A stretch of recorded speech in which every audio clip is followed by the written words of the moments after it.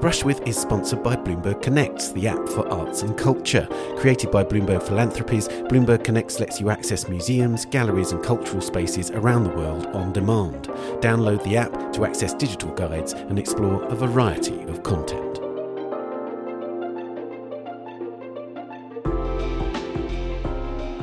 Hello, I'm Ben Luke and welcome to A Brush With, the podcast where I talk to artists about their influences, including writers, musicians and composers, and of course other artists, and the cultural experiences that shape their lives and work. And in this episode, it's a brush with Charles Ray, one of the most singular voices in contemporary sculpture, with an extraordinary grasp of the key elements of his discipline: space, material, surface, scale, weight and mass, and a unique approach to imagery, drawing on a huge range of sources to create absorbing yet deeply ambiguous works. Crafted by hand and by cutting-edge technology, they often take years to come to fruition, made and remade in a variety of different patterns and prototypes and a range of materials and scales before being completed. Charles's output is famously small. He was born in 1953 and grew up in Chicago. He studied at the University of Iowa and then at the Mason Gross School of Art in New Brunswick, New Jersey. But he's regarded as a Los Angeles artist. He's now lived in LA for more than 40 years and was one of a legendary group of teachers at the University of California there, with colleagues including John Baldessari, Mike Kelly, Barbara Kruger and Catherine Opie. Charles's earliest works built on the legacy of modernist sculpture that he'd first come across through Roland Brenner, his teacher in Iowa, who'd worked under the British sculptor Anthony Caro at St Martin's in London. But immediately he connected that abstract tradition directly to the human body, performing with sculptural elements, often with absurd humour. In Plank Piece 1 from 1973, he propped his limp body against a wall with a plank of wood. In a work from 1981, he lay naked on a green steel shelf with a hole through which he put his arm, which he painted that same green colour. He called it gangrene. Through the 1980s, his work took many forms, often relating to domestic objects and with moving or unstable elements, including a tabletop whose objects, including a plate and a flower pot, rotated almost imperceptibly, and a bathtub that was set into a wall. But in the 1990s, there was a major shift in his work. The human figure returned, only this time it wasn't his own living body, but sculpted ones. Initially, they were mannequins, one given Charles's own much simplified head, another one given a cast of his genitals. He made female mannequin sculptures, where the figures are uncannily enlarged by 30%. Later, he began sculpting increasingly complex and hard-won figures in fiberglass, an orgy in which all 8 figures are cast from Charles's body, and Family Romance, a deeply creepy sculpture of a nuclear family in which all 4 figures are correctly proportioned but the same height of 4 feet 5 inches. His figures since have seemed to engage increasingly with the history of sculpture, often being subtle takes on time-honoured genre. Horse and Rider is a forlorn take on the tradition of equestrian statuary, in which Charles himself slumps on a similarly unheroic horse, his pose the very opposite of military or royal prowess. In Mime, he takes on the reclining sleeping figure, immediately evoking sculptures like the great ancient sleeping Hermaphroditus in the Louvre. As for its title, as we'll hear, Charles links the state of sleep to the act of miming. Mime is one of a few works which Charles has made using cypress wood, carved with extraordinary delicacy by Japanese craftsmen. Another is Hinoki, Charles's sculpture of a fallen and rotting oak tree log, immaculately realised or even immortalised in this very different kind of wood to extraordinarily beautiful and strange effect. One of the extraordinary things about that work is that so much of the labour put into it, in refining the interior surface of the hole running through the centre of the log, remains hidden. So too in Tractor, the broken down farm vehicle that Charles found and reconstructed piece by piece in shiny aluminium. Seeing it, one's almost overwhelmed by that attention to detail. There are certain key words that Charles uses to describe elements of his practice. He uses the term pneuma, the Greek word for breath, regularly to talk about the life force at the heart of a sculpture. He also uses the word embedment to mean the precise balance of space, material and social environmental context that he aims to achieve. And I was aware of how precisely his sculptures are embedded when I went to talk to him for this podcast at the Bourse de Commerce, the new museum in Paris founded by the collector Francois Pinault, who owns several of Charles's works, including Boy with Frog, an 8-foot white steel sculpture of a naked boy contemplating a hapless amphibian that he holds by one of its legs. Outside the boar stood horse and rider, glimmering in the even wintry light of a Paris morning, and yet the pathos, even the patheticness of the sculpture belies that shimmering beauty, confounding all those equestrian sculptures elsewhere in the city, sitting as it does directly on the paving stones rather than high up on a plinth. It's one of the strangest sculptures I've seen, confronting us with a directness that we rarely see in works of this kind and bringing into play the entire space around it. And I began our conversation by asking Charles about space and embedment. Does he see space almost as a material in his work?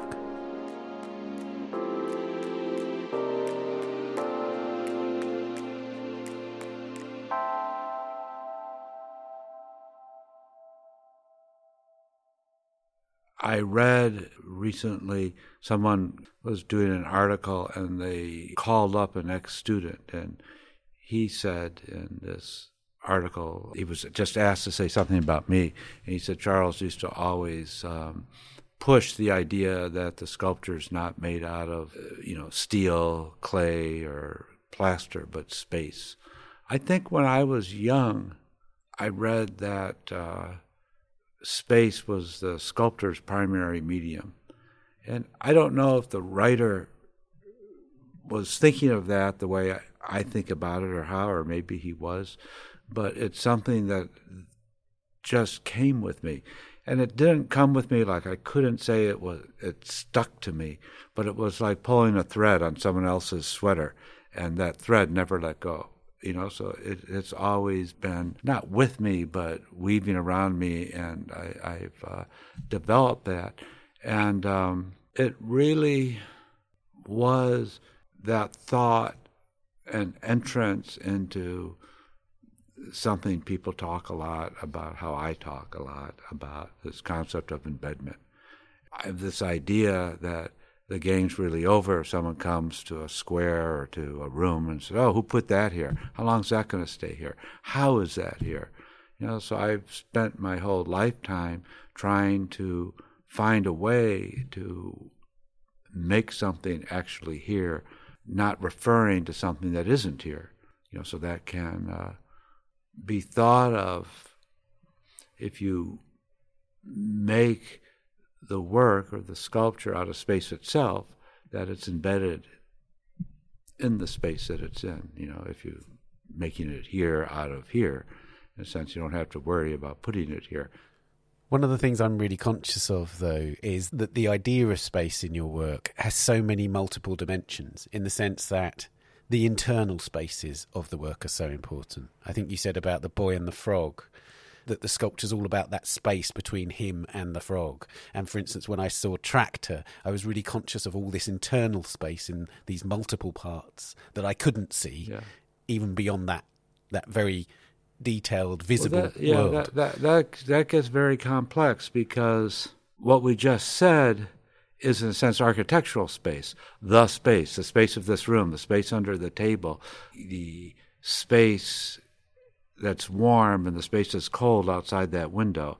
This is a little bit of an aside to that, but there was something that happened to me when I was young, is just it becoming hard to gauge, especially in a city, what was inside and what was outside, or in Los Angeles, what's inside and what's outside, with the street work at night, et cetera, et cetera.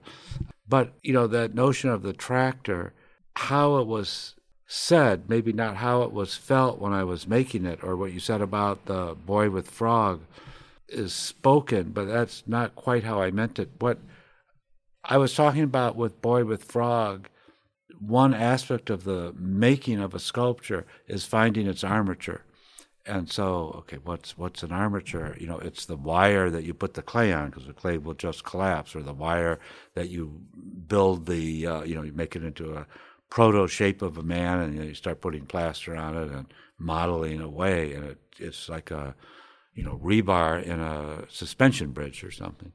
And that's sculpturally really interesting, but you can also run with those kinds of ideas, and the armature can become, I don't know if this would be the right term, but a meta-armature. So the boy with frog is holding the frog in his hand, and he's looking at it. And what I meant was the armature of the sculpture, was his curiosity, was the trajectory, both physically and mentally, of his gaze from his age, from his eyes, from how old he was, to holding the other, holding this frog. I mean, it was so much so that you don't notice this, but two nipples broke that triangulation and of the eye to the frog, or made a triangulation. And so I had to erase one, but you don't even notice it. But the one on the his proper left side is just not there, because when it was there, it broke the trajectory of the vision, of him holding that. There's more involved in that sculpture than that, in terms of also, its placement, its scale, but the tractor isn't really so much about a space that you can't see. The frog's kind of interesting as well, because the internal aspect of the frog, it's like the first thing we open up when we're in primary school. It is, yeah. They give us an X-Acto knife and a sink and a frog, and you like open this thing up and you pull out the liver and this and that, and the boy is contemplating the other in a sense. But that subject or that notion isn't what the sculpture and what the armature is built to demonstrate or is built to depict, because the notion of the boy holding the frog also goes in reverse all the way back through the trajectory to the rebar again. And it's an element, the subject. Someone told me, the boy with frog, that's why, it's this kid contemplating the other for the first time in his life. Or someone else told me it's why we invented electricity or discovered electricity, his curiosity, of holding this thing out and thinking about it. There's a scale to that sculpture. There is a color to the sculpture. There's a materiality to the sculpture. There's 3 different forms of realism in the sculpture, and there's the subject of the sculpture. To me, the subject isn't any greater than any of the other elements that I just spoke of, So it's in a matrix, and, there is a meta-meaning perhaps that is something that we can't really speak about, that the subject of the sculpture and the material of the sculpture and the color of the sculpture are sculpting. And I think the subject is just one aspect of the media of what I'm doing. I wanted to talk to you about materials because one of the things, for instance, in the catalogue for the Bourse and Pompidou shows that we see is that there's this documentation of the birth of projects, the slow gestation of projects, the journey through materials. Can you tell me something about how rigorous that process is in terms of the search for the right kind of material for the sculpture? Well, it's not rigorous at all. My studio has been referred to a lab, but it's not really, because there isn't a long-term goal to, break a genetic code or to, 100 years to find a cure to cancer or something. There isn't a simple trajectory of trying to understand something. It's much more messy or casual. If you wanted a great portrait of me at work in my studio, you'd just come upstairs to my office and take a picture of me asleep in my hammock, because I'm so tired from walking in the morning that that's usually what I'm doing. Right. But I'm there, and things are going on around me, and materiality and the right material has always been important. In the last several years, I've had the notion and ability to work through form and work through patterns. So a work might be in clay, then it might be in fiberglass, then it might be in plaster, as all those materials have different ways of handling and, methods, and they hold hands in different ways, and different assistants are better at different materials. And all that might be a temporal aspect that a work passes through. And in the meantime, I don't really care what material it's going to end up in, but I think about it. I wonder what that would be. How would that be? And it isn't a final stage of any of it. There's kind of a structural reasoning often that comes up. It's casual. It's over my thinking. It's over a long period of time, how I might be why I might be thinking about wood one morning, how it breaks, how it's carved, how it's crafted, how I might be thinking of the subject of a sculpture, like the crafting of miming. A mime, in a sense, is a craftsman. It has an art of miming. At 3 a.m, the art of carving and the craft of miming might superimpose on each other, and it might simply make a possibility of a material for a sculpture come up through my ideas of what it will do. What will it do to the sculpture? What will it do to the space around it? What will be turned inside out? What will, go into you, come out of you, looking at it? The sculpture of the Sleeping Mime, which is here in this show at the Pompidou, is also made in aluminum. And that came about through many years looking at the pattern. Pattern was white fiberglass, but you could say plaster. People understand it better. But I have some people that work very well with fiberglass, and it's like plaster. It first was clay, and it's a softer material, and you can work faster and manipulate it. When it's in fiberglass or plaster, it's white. You can see the form more clearly. It's also harder to grind it and sand it, and it's slower. And that grinding and sanding bring a different kind of formality than the speed of working with clay. So for many years, this piece of the Sleeping Mime, and my question was, is he miming or is he sleeping? And I was, thinking about the armature of mimes, which is you see it in Charlie Chaplin or Buster Keaton. It's like a puppet, a string puppet, but the string is internal. It's within the mime itself. They pull up and they turn on, in a sense. So that was one question that interests me, or way into the sculpture. Yet when I would look at the sculpture, the image of the mime sleeping on the cot, it was white, it was like a cloud. It was almost a surreal image. And it really bothered me in the sense that I understood where the image began and ended, where I began and ended, what the frame was between me and the sculpture. I was always looking down at this kind of white form, almost like a cloud, this surreal image of this mime sleeping. And I couldn't break that. And what I really was trying to break or sculpt into was a bridge or a deeper tentacle between the sculpture and me and the sculpture. So the sculpture would enter me and I would enter the sculpture. When there was a frame or a line between me and the work, I knew exactly where I was. And the sculpture was here, I'm here. And then one morning, which I was just saying before this, I was thinking, because I worked with the carvers in Japan, could I superimpose the art of carving over the art of miming? And would that somehow build a complexity in the sculpture that came up through the artifact of making the sculpture? And, I would leave it to the viewer if it does or not.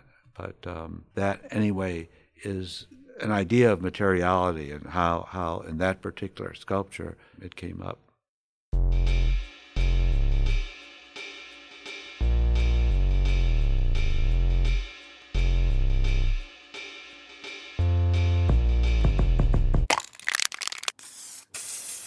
Let's move on to the questions that we ask all our guests.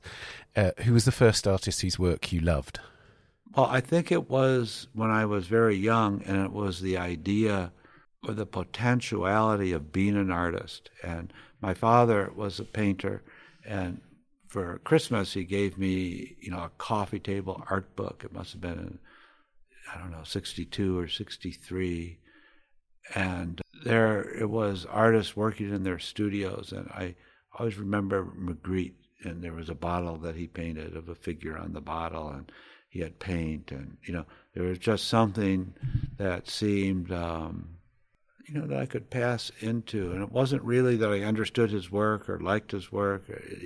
It just would have been enough to have the paint he had on his hands on my hands somehow. It would somehow allow me to function in the world. That's really fascinating. So you could sort of identified with the notion of being an artist as more than you did with a particular Magritte surrealist. artist. Yeah. And, I remember having very difficult moments. I remember once being on a bus to go back to Chicago. It was maybe like a 6-hour ride, 7-hour ride. And I was just having a very hard time getting out of my self-consciousness because I couldn't draw. I mean, there's no way in hell I could draw a figure. Like many people, I superimposed that ability on being an artist, and I could fake it and pretend I could draw a figure, and I could, kind of copy Picasso-esque distortion of a line drawing of a figure, But I knew deep down I couldn't handle the proportions and, the shading. I couldn't look at a model and put the model on a page of paper via my hands. It wasn't happening. Nor could I at that time, really sit down and write a college paper, organize myself to express an intellectual idea or, put two proto-ideas together to create an idea. But I could fake it, I could totally do that, or write a paper by copying other things. But I always could build.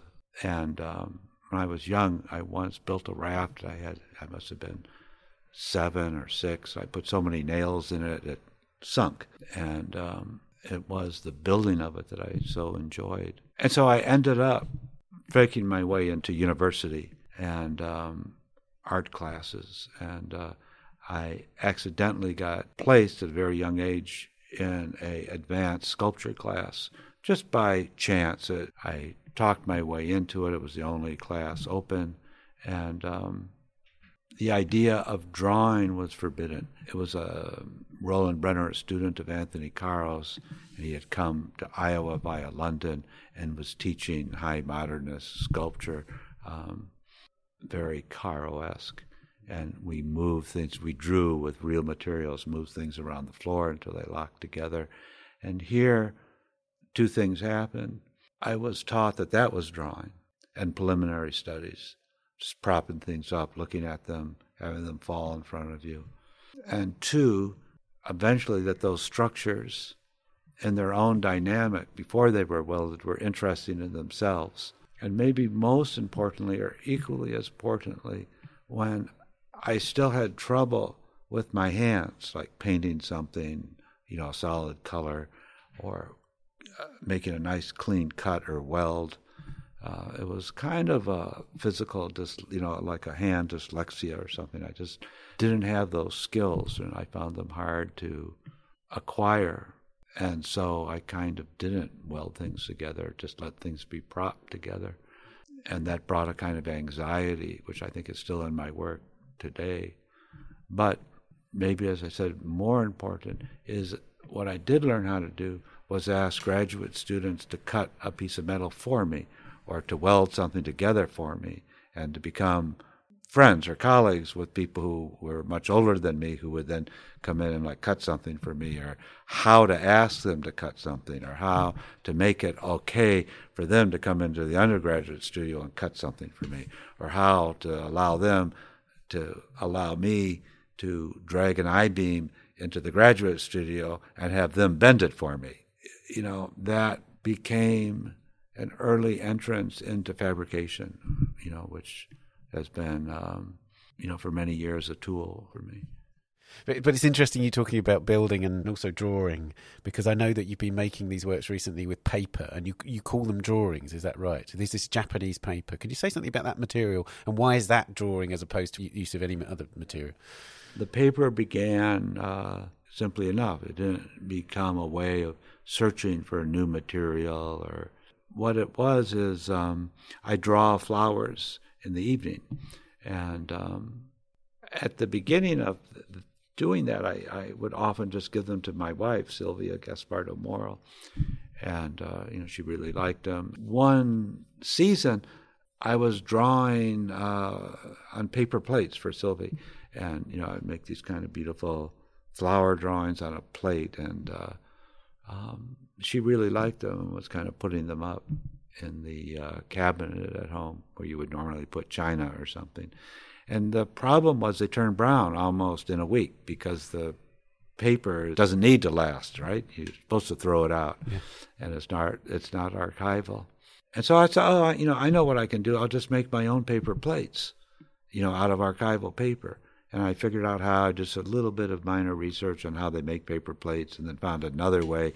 So, we got a screen and pulp, and we're just making our own paper and pressing them in big squeezer, and then drying them. And I was drying on them. Sylvia was happy, and I was happy. And then we started using a vacuum form to push them in a mold, and that squeezed, they dried quicker and didn't bend up and warp as much. And even the ones that bent and warped, I was drawing on. And that kind of interests me. Then it progressed to drawing on, making paper bowls and platters and stuff. But, mostly things that you could buy in paper from, IKEA or someplace for, a picnic. And then there was always leftover paper. There's always a little bit left over from making a bowl or something. And one day I told my assistant, just throw that paper in the corner of this relief. We had them, we'd have this stuff just laying around the studio, or a mold of a figure, and, just, throw some paper in his belly. And then I would have these kind of paper fragments from reliefs, and I just would draw almost as if the relief wasn't there, but flower drawings on that. And people really liked it. But it just came because there was extra paper, extra pulp being pulled through the screens for these paper plates. And then one day, I wondered if you could make a sculpture this way, and I had an old mold laying around of a friend who, I never thought of this as a sculpture, but was a friend who's a musician, and it was for a record album of his, it was this foam version of him. But I had the mold from that, and I told my studio, see what happens if you could make a sculpture, and it worked. It was like a drum. It was hard, stable, but not paper mache. It was like you hit it, it's like a drum. It was like watercolor paper. So that kind of opened the door to paper as a material, and the first completed sculpture was Return to the One, which is in the rotunda at the Bourse. And Return to the One refers to Plotino's notion of turning inward and slowly reuniting with the unity or the oneness of the cosmos. That sculpture, the initial sculpting was in 2016 when Trump was waging a war on decency, and eventually became president, and I was so shaken, and that I started reading Plotino, and just moving myself inward. And this portrait of me is not really a portrait of me, but that was the first sculpture that I made totally in paper, and I made it as a drawing, and then I thought simply instead of pen, paper, and charcoal, space and time were the medium on the manifold of the paper. Now that might be an attempt at trying to speak in a meta language, because you could say, well, what the fuck is he talking about? It's just a paper sculpture, and I would have to say that's true until you start thinking about it more and see there's some work that was developed after that I had that poetic notion already in my head. So like the Algardi crucifix, I thought, well, I was involved in a show for Tom Hill, for the Hill Foundation that I curated with, and his Algardi crucifix, which charts Christ's last breath. And there's even a knot on the loincloth that's just beginning to come undone, and he's expiring. And how do you deal with that crucifix and that notion of the last breath and of Christ in 2022? And I thought, well, I could deal with it through making a drawing, through dealing with the drawing. All of my interests of my life and my thinking and my sculpting kind of came to bear on this notion of space and time, and embedment could be my medium back to that moment on the bus where I realized I couldn't draw. I realized in a sense I can draw. And I really thought of the cultural space and the space around as what was forming this study of Elgardy. And wasn't trying to update the Elgardy because it doesn't need to be updated. And, they're just things that I very much often think of Catholic structure, because I grew up a Catholic, and, what kind of effect it has on culture and on me, and both positive and negative. What is Christ's last breath? What is the notion of a God? Since if you're a sculptor, I could just as easily say, well, if men don't have souls, then gravity itself is God. And what we have is bodies and a physicality. We are, in a sense, like a Cézanne apple or orange. We're just undeniably there, embedded. I mean, the beauty of a Cézanne apple and orange is you cannot ever remove it from the painting or the world. It is just physically, absolutely, and fundamentally there. And as are we. I was wondering if the extension of Elgardy's crucifix in paper, and, it's 10 feet tall, and, I was always very impressed by a work of Carl's called Early One Morning, because it barely stands. I mean, it's so structurally, it's all perfectly straight, but it's structurally extended to, I think there are pre-bends and things, so when they do bend, they bend to their straightness. And it's so, got heavy and light elements in it, and it's so drawn out, and has such a beautiful disjunction in it. It's just taking the room and turning physical space into an accordion. And it kind of finds, in a certain sense, or through sculpture, defines what is divine in an abstract notion. And the Elgardy has been made in many different materials. He made it in many different materials. And I thought, well, making it in paper and extending its scale, not just to make it big, but as scale, as material. If the crucifix was made in bronze and silver and brass, I didn't think I was making it in paper. I thought I was making it in scale. So then I thought, perhaps extending the structure of paper to absolutely limit of what it could do is what would bring the divine to the cross, to the crucifix, to Christ, in a way, without having to go to church and pray to him. In a way, I think you may have answered my next question, which is which historical artist you turn to the most today. Obviously, you made the Elgardy sculpture very recently, but are there sort of consistent touchstones? I know you've referred to Early One Morning, a sculpture I know very well because I'm lucky enough to live in the UK and therefore have seen Early One Morning relentlessly over my life. That seems to me to be such a talismanic sculpture in so many ways for you. But do you have sort of touchstones that are around you in your studio as as images, or that you just consistently refer to? Absolutely nothing, really. And I just put posters in the men's bathroom. I put the history of World Cup soccer balls, and in the women's bathroom I had birds of California. So we do have those were the things that were pinned to the wall. And then I did find there's one other thing, and I actually wrote about it a little bit in the catalog. I have a little model of the Hupke bird in the office. That's there, and that's not pinned to the wall but screwed to the wall. And that Hupke bird is very sacred in Muslim culture. And the bird was a spy. He watched what mankind was doing. And there were great caravans of gold and inventions and oases and silk and riches and wars.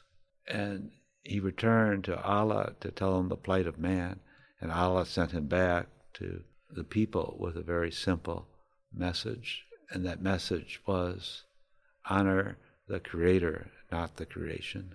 And so I guess I'm asking you to honor me rather than my sculptures. But it kind of falls apart there.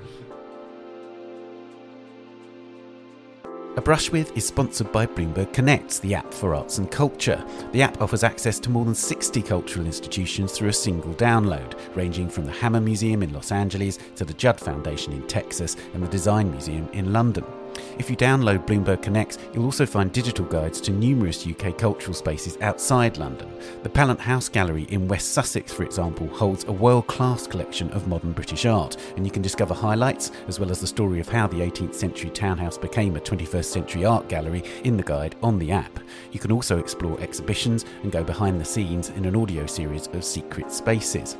To explore interactive guides to all the partnering institutions, download Bloomberg Connects today. The app is available from the App Store and Google Play, and you can keep up to date by following Bloomberg Connects on Facebook, Instagram, and Twitter. Which museum or gallery do you visit the most? There isn't one.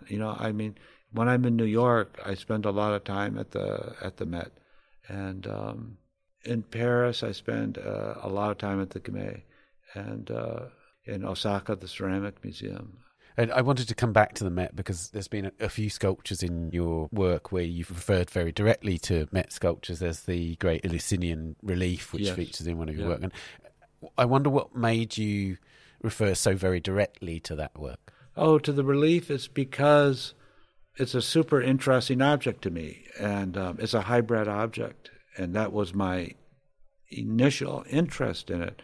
So for listeners who don't know, there's two goddesses giving to seed and to a boy, and giving the gift of agriculture, gift of seed.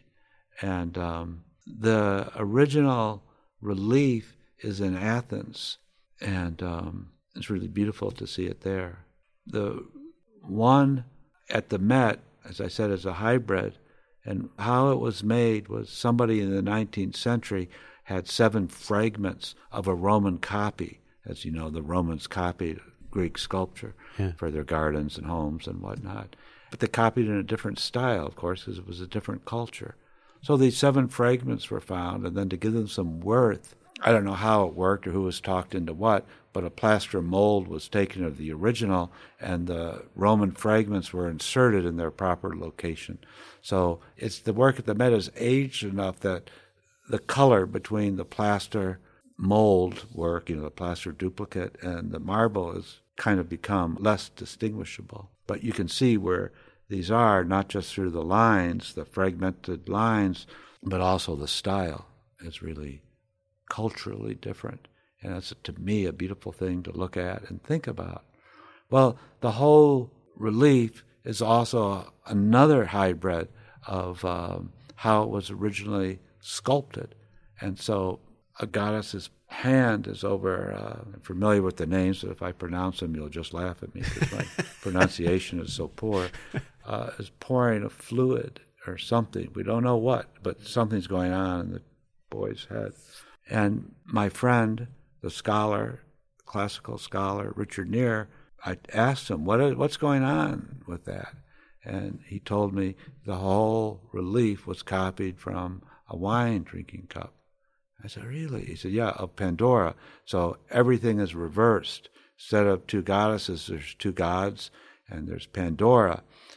And Pandora is an android, and Pandora was turned by the gods loose on the world, on mankind, because of our sin of stealing fire. And it's the moment they're animating Pandora, or Greeks thought life was a fluid, and they're pouring the fluid of life into a hole in her head to then set her off upon the world.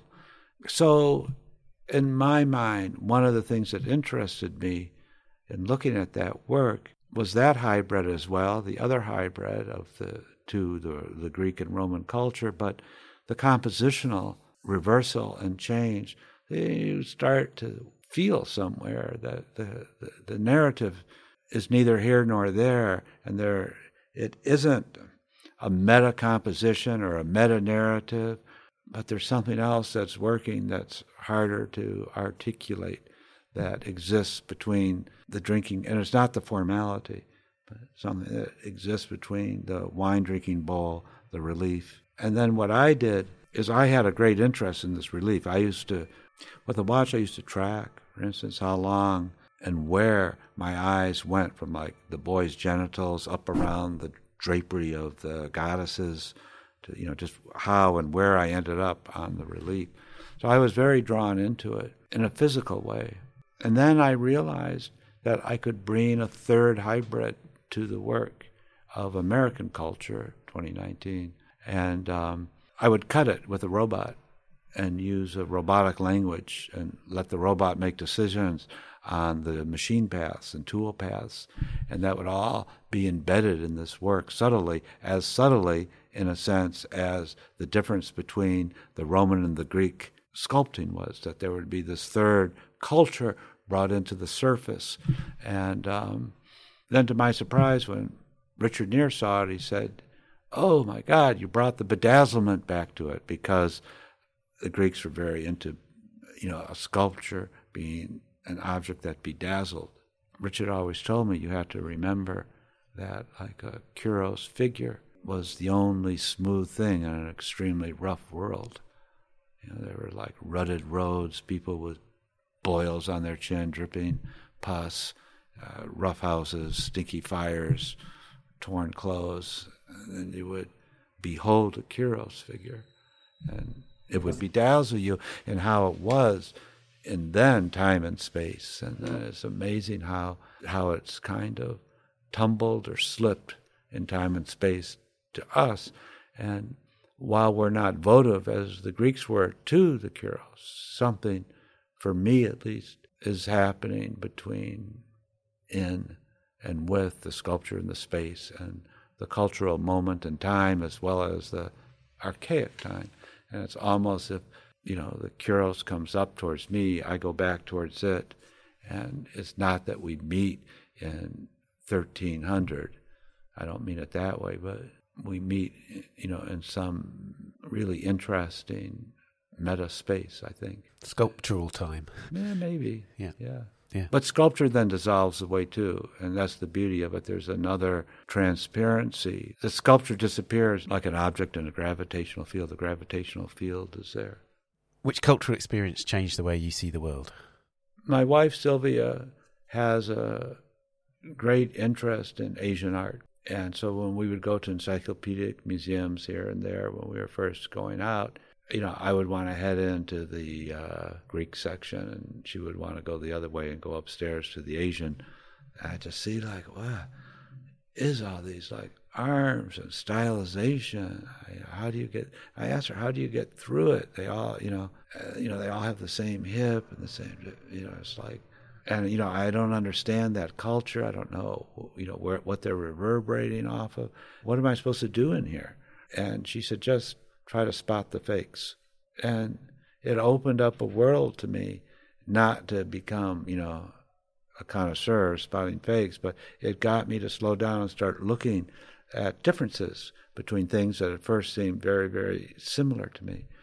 And then a few years later, we had some time when we were in Chicago. We took a flight for a day trip to Cleveland, and visited the Cleveland Museum. And Sherman Lee had curated or collected for the museum a great, great collection of Asian sculptures. And it was like a second awakening for me in a way. And so, in a loose interpretation, that affected me. Also, I've spent a lot of time in Japan. That's affected me a lot. Working with Yubaku and Hinoki and carvings. And like in Hinoki, I didn't know how it would meet the ground, and for various reasons, how it would sit on the ground. And then I asked Yubaku, what would you do? And he took me to the Miho Museum, and he showed me how a Buddha was set on these bases, and he suggested that. And we talked some more. And, working on that sculpture became a way of life, and I didn't know how to finish it, and I didn't know how to let go of it, and I just kept coming back and making small changes, and we would work on it some more. And I thought of these problems, like how will it be not presented not displayed, but how it would be on the floor. And I was always coming with kind of high modernist notions that a floor would be the last element of a sculpture, not something it sat on. That would be something I could talk to Yubaku about. But at a certain point, I let go, and the Hinoki became, in my mind, a Japanese work of art. And I'm totally 100% responsible for it, but, my authorship dissipated. One of the things that, reading about Hinoki, you've written very beautifully about that work, and about your first experience of that was seeing this decaying tree in a meadow, which in a way was a kind of a perfect sculpture in a kind of perfect space in its own right. And it's almost like the Herculean process of finding an interest in that image and then making your own sculpture that would then work in space, as you say. It seems to me to have been an extraordinarily difficult process right from the start. No, but it wasn't difficult. It was every day. When I say every day, I meant it was just my way of life. So, I was driving up there. I was going to Santa Cruz often to look at a boat that I eventually bought and then had to get ready to sail down the coast.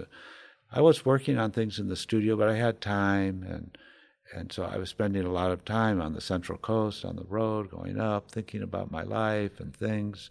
And I caught a glimpse of this log off the road, and it just drew me in, and it was beautiful. But I didn't understand the structure. I didn't understand what it was and how it was. It was pictorial in the field. The field was across a little creek. The road was then in the distance, and it was on an angle in the meadow. There was nothing else around. Very pastoral.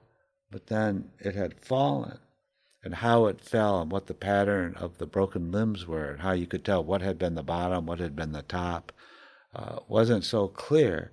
And then it had this great chamber that ran through it with the whole internal matrix that I realized was initially the heartwood. You see a log, it's empty in the middle, it's like a cartoon almost. And it had those qualities of being like a cartoon, but not. It had a kind of perfect logness.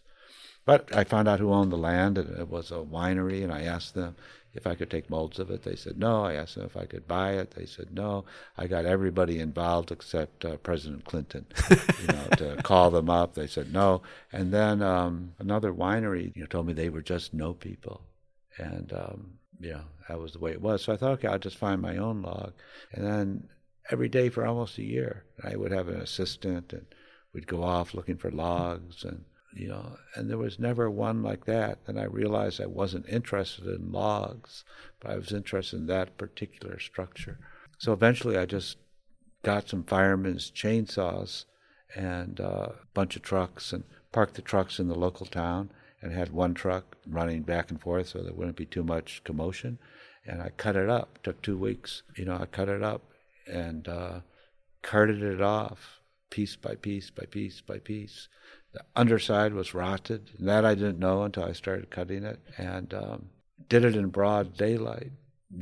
People were driving by and stuff. We just looked like we worked for the winery, and we're removing this old log. And I still didn't know how I would make it.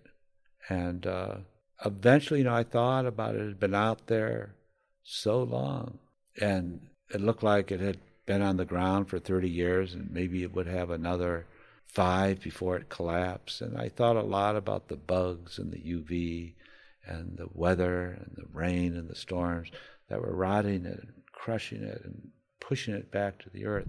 So I thought of that concept that I think about a lot, Panoima, and I thought I would make a large inflatable, but not like a balloon.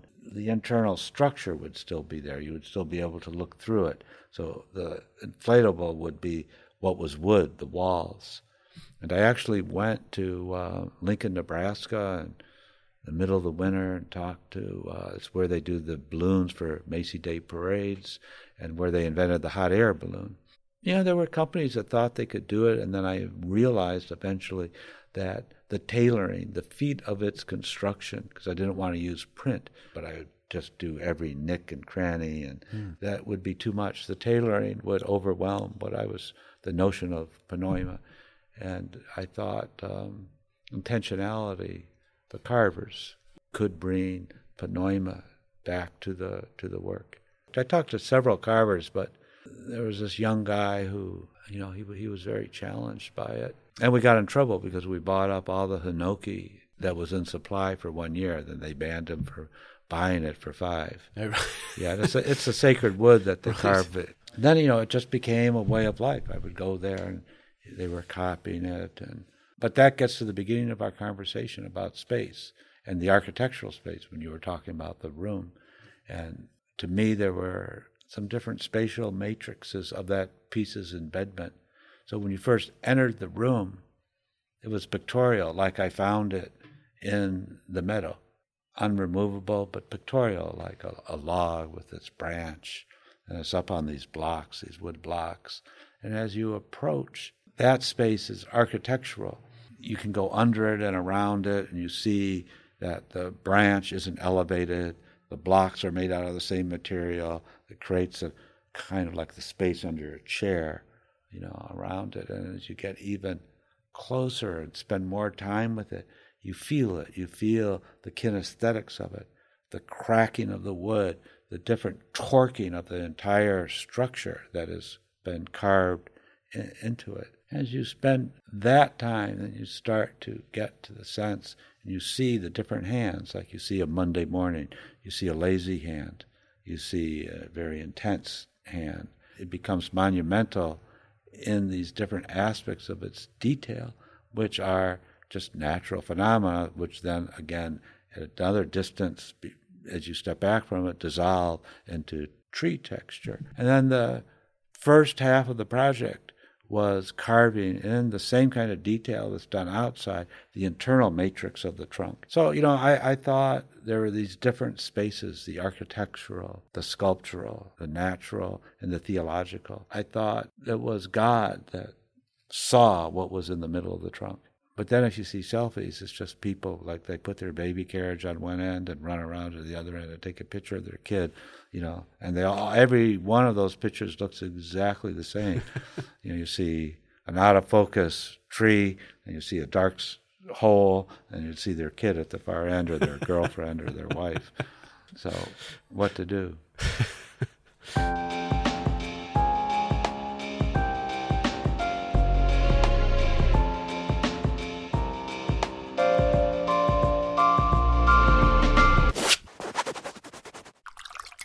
Which writers or poets do you return to the most? It would be easy to say Twain. The Met now up there is like 2 pieces, Huck and Jim and Sarah Williams. Boy with Frog is here, and that kind of came out of Twain as well. Twain to Europeans probably isn't read or understood, but it's like the American Odyssey.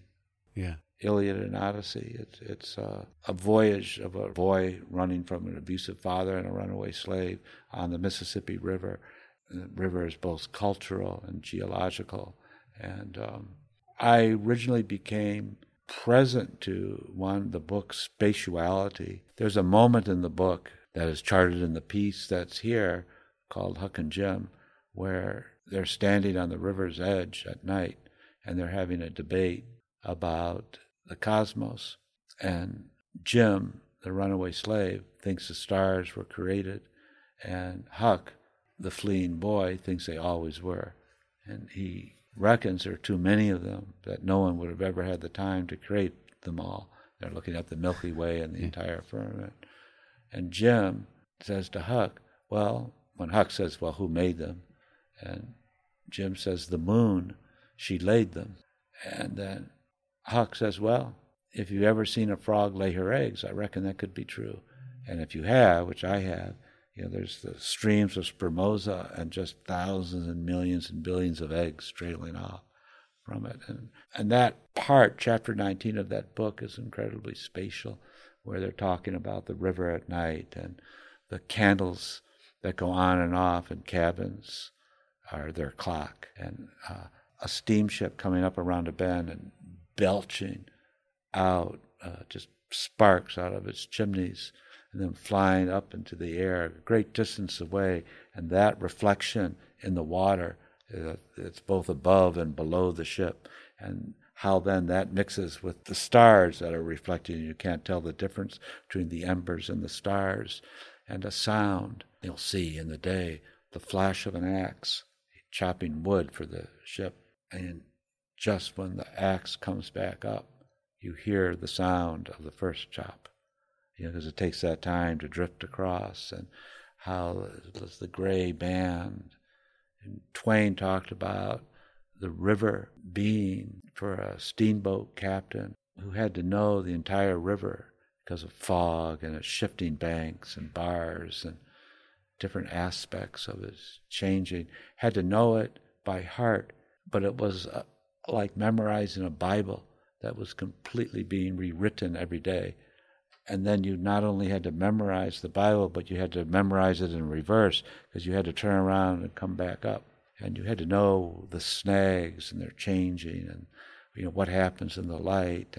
And that river isn't just in that sense geological, but it's also cultural, and everything along it is changing and morphing and developing. That's where I think Twain's kind of genius was. And the book is very American. There's a point in a chapter towards the end of the book where the bounty hunters are really close to capturing Huck and Jim. And in the entire novel, Huck never once questions the institution of slavery. It's just an accepted fact and never questions it, though he's closely bonded with Jim. So close that at this moment in the novel, when they're almost caught, Huck is ruminating. He goes, yeah, I helped steal, because he was Miss Watson's slave. He goes, I helped steal Miss Watson's property, because he helped Jim escape. He goes, she never did me no wrong. Maybe she put me in Sunday clothes and tried to school me, but her intent was good. And here I am, stealing what's rightfully hers, her property.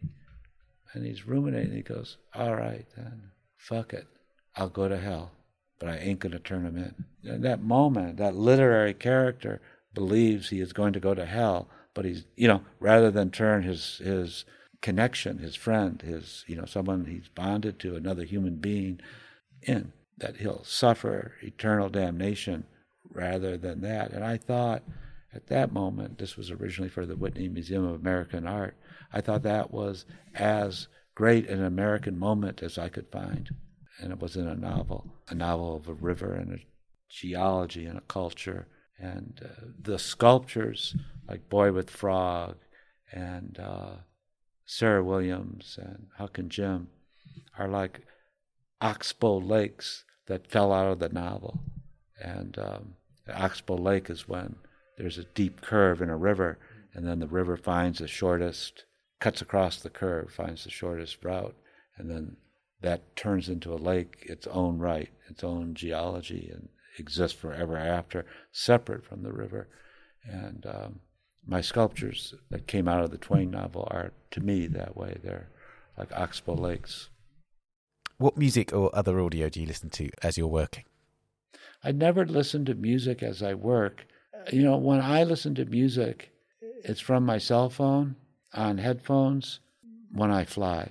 So as soon as I get to the airport, I hate it so much, and I hate being with the people, that I put these headphones on, I turn this music on, mostly from my youth, because it sort of just transports me back, and then I take them off when I land, and, that's it. Though I do have an audio component of my life, and it's here. So these are all the last, 20 minutes of my walk in the morning. So they're voice memos. You're showing me voice memos. They're my voice. And are they? So that's the sound of nature, the sound of the environment. No, it's me. I speak my thoughts of what I was thinking about on the walk, almost like a diary in a way. That's interesting. And does that feed into the work? Do you listen back to them in any way? Sometimes I'll have an assistant transcribe a couple or one of them. And if I'm writing an essay, then I'll pull from it that way. The essay in the Boris Pompidou catalog came from that, maybe 3 transcriptions put together. That brings me to the next question, which is there a particular discipline in your daily working life that you see as an essential ritual? And I think I know the answer to this one. Oh, my walking? Yes. Yeah, it's really important to me. And I walk at least 3 hours a day. Then I swim generally for an hour. But in order to work and to accomplish that walk, I have to get up extremely early. I used to walk in the mountains, and then for various reasons and injuries, Sylvia, my wife, got nervous about my trucking off into the hills of California, which are, wilderness, but, pretty much surrounded by suburbia. So then I started walking, just in the city every morning. I walk for 3.5 hours. And then every city that I visit, I have a walk. So it's not so much a ritual as much as it's, I walk in the morning because there's no people around, and I don't like seeing people. And I can think. I have more time than during the day. I put my day and thoughts and, fears and stuff into order. So now, though, I'll walk and then I get home and it's, 5 o'clock, 5:15, and then I go back to bed. Right. And I'll sleep until 9. Fairly recently, I was attacked in an early morning walk and thrown on the ground and kicked and beat and whatnot. And I was thinking today, the attacker didn't rob me, didn't want money. And everyone said, "Oh, did they want your wallet?" I said, "No." I said, "Oh, they were just crazy." I said, "I don't know." But I was thinking I was robbed.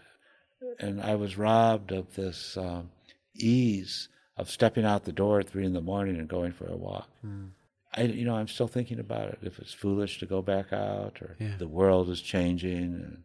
So, one can be robbed, obviously, in different ways or rituals broken. But, I suppose if I didn't walk anymore, it would change. Although, I was also in a serious car wreck about 2 years ago, and it didn't really stop my ability to work.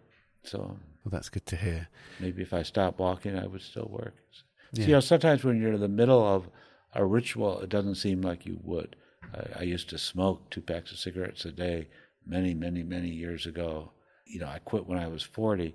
But what was difficult about quitting was the thought that you would never be able to work again. Right. And it was true. I could never go back to the studio again and sit and look at a pile of steel and wonder what to do while I was having a cigarette. When I tried to do that without a cigarette, it was ridiculous. So I learned to work in a different way.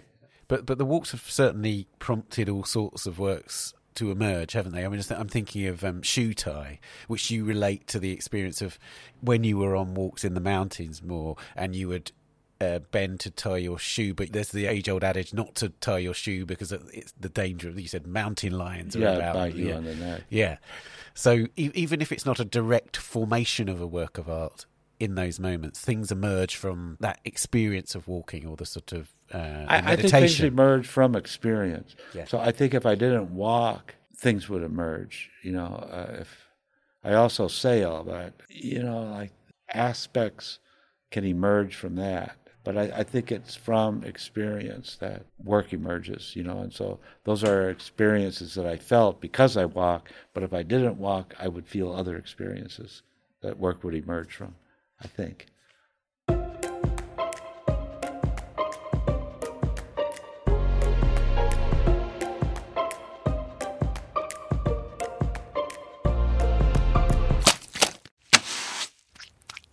If you could live with one work of art, what would it be? It's such a hard question because they're all so interconnected. Yeah. Not just to time, but to other works. Like right behind at the Met of the Kuros, there's the brother-sister relief or column. And then right behind that is a relief of the girl with the bird. And then if you turn on left, what's hard about that question? It's the opposite, but let's just say, in these voice memos, I had a little voice memo on magic, and it was about a friend of mine. Well, it started being about a witch doctor in Haiti, and he could make a man turn into a chicken, and then he could make that chicken turn into a cat, then he could make that cat turn into a wolf, then he could make that wolf turn into a bird. But what he could never, ever do is make a man totally and completely disappear. He could only morph it into something else. But I had a friend who was a magician, and he could make a thimble disappear. And I just never believed it. And I thought he was hiding it somewhere. And so one day I took every bit of furniture out of my bedroom, and I asked him to just stand there in the nude. And I gave him a thimble that wasn't his. And I said, make this disappear. And he did, completely and totally disappear. But he couldn't make a sharp object like a sailor's needle disappear. He couldn't make a quarter disappear. He said it was too big. So what I did as an experiment, I said, well, could you do this? I got another thimble. I put a little water in it. And I said, could you make these disappear? And he shut his hand and opened it, and there was just a puddle of water on his palm. He could only make the thimble disappear. Then I asked him, if you believed in a God, if there was such a thing as a God, could a God make a planet disappear? And then the discussion is a very strange question. So let's say you could make Jupiter disappear. Well, what about, it becomes a very complicated question, because what about the red spot? All right? That would disappear. And what about all the poems about the red spot? Would those disappear? Would the god Jupiter disappear? So to have one favorite piece of art that you would live with is all these connections to other pieces of art, like the poetry connected to Jupiter, start to disappear in a strange way. They become out of focus. So somehow, to take for me a favorite work of art that I would live with, it takes the dynamism out of the relationship to art somehow, where the causality crumbles or something.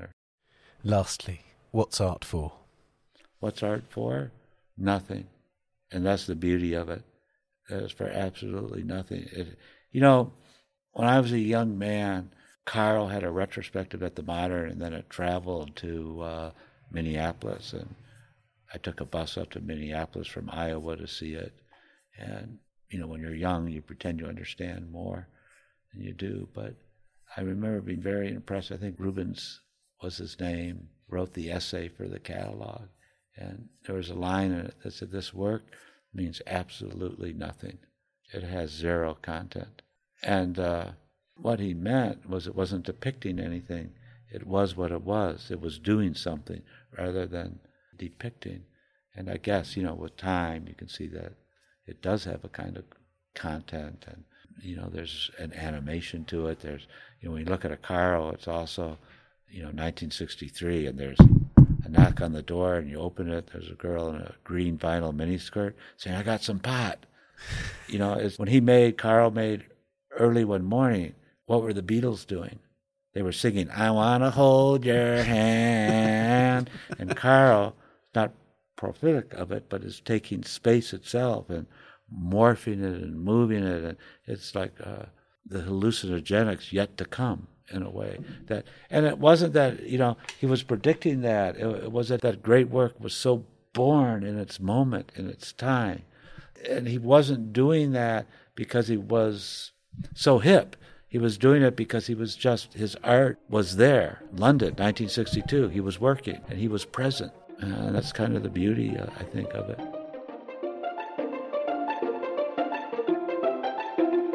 Charles, thank you so much. You're welcome.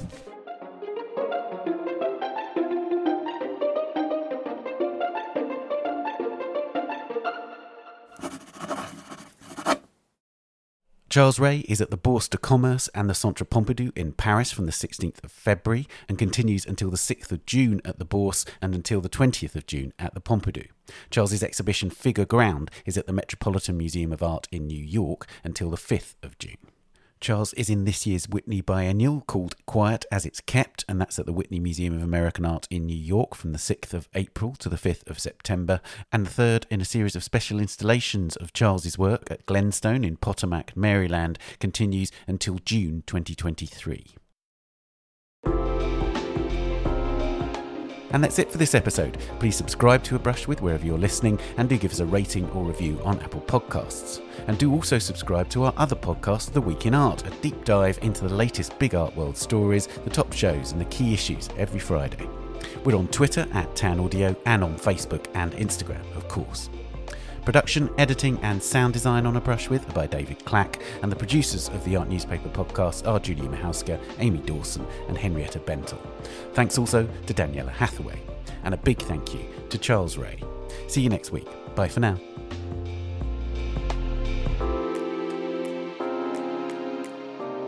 A Brush With is sponsored by Bloomberg Connects. Download Bloomberg Connects today and discover cultural institutions on demand.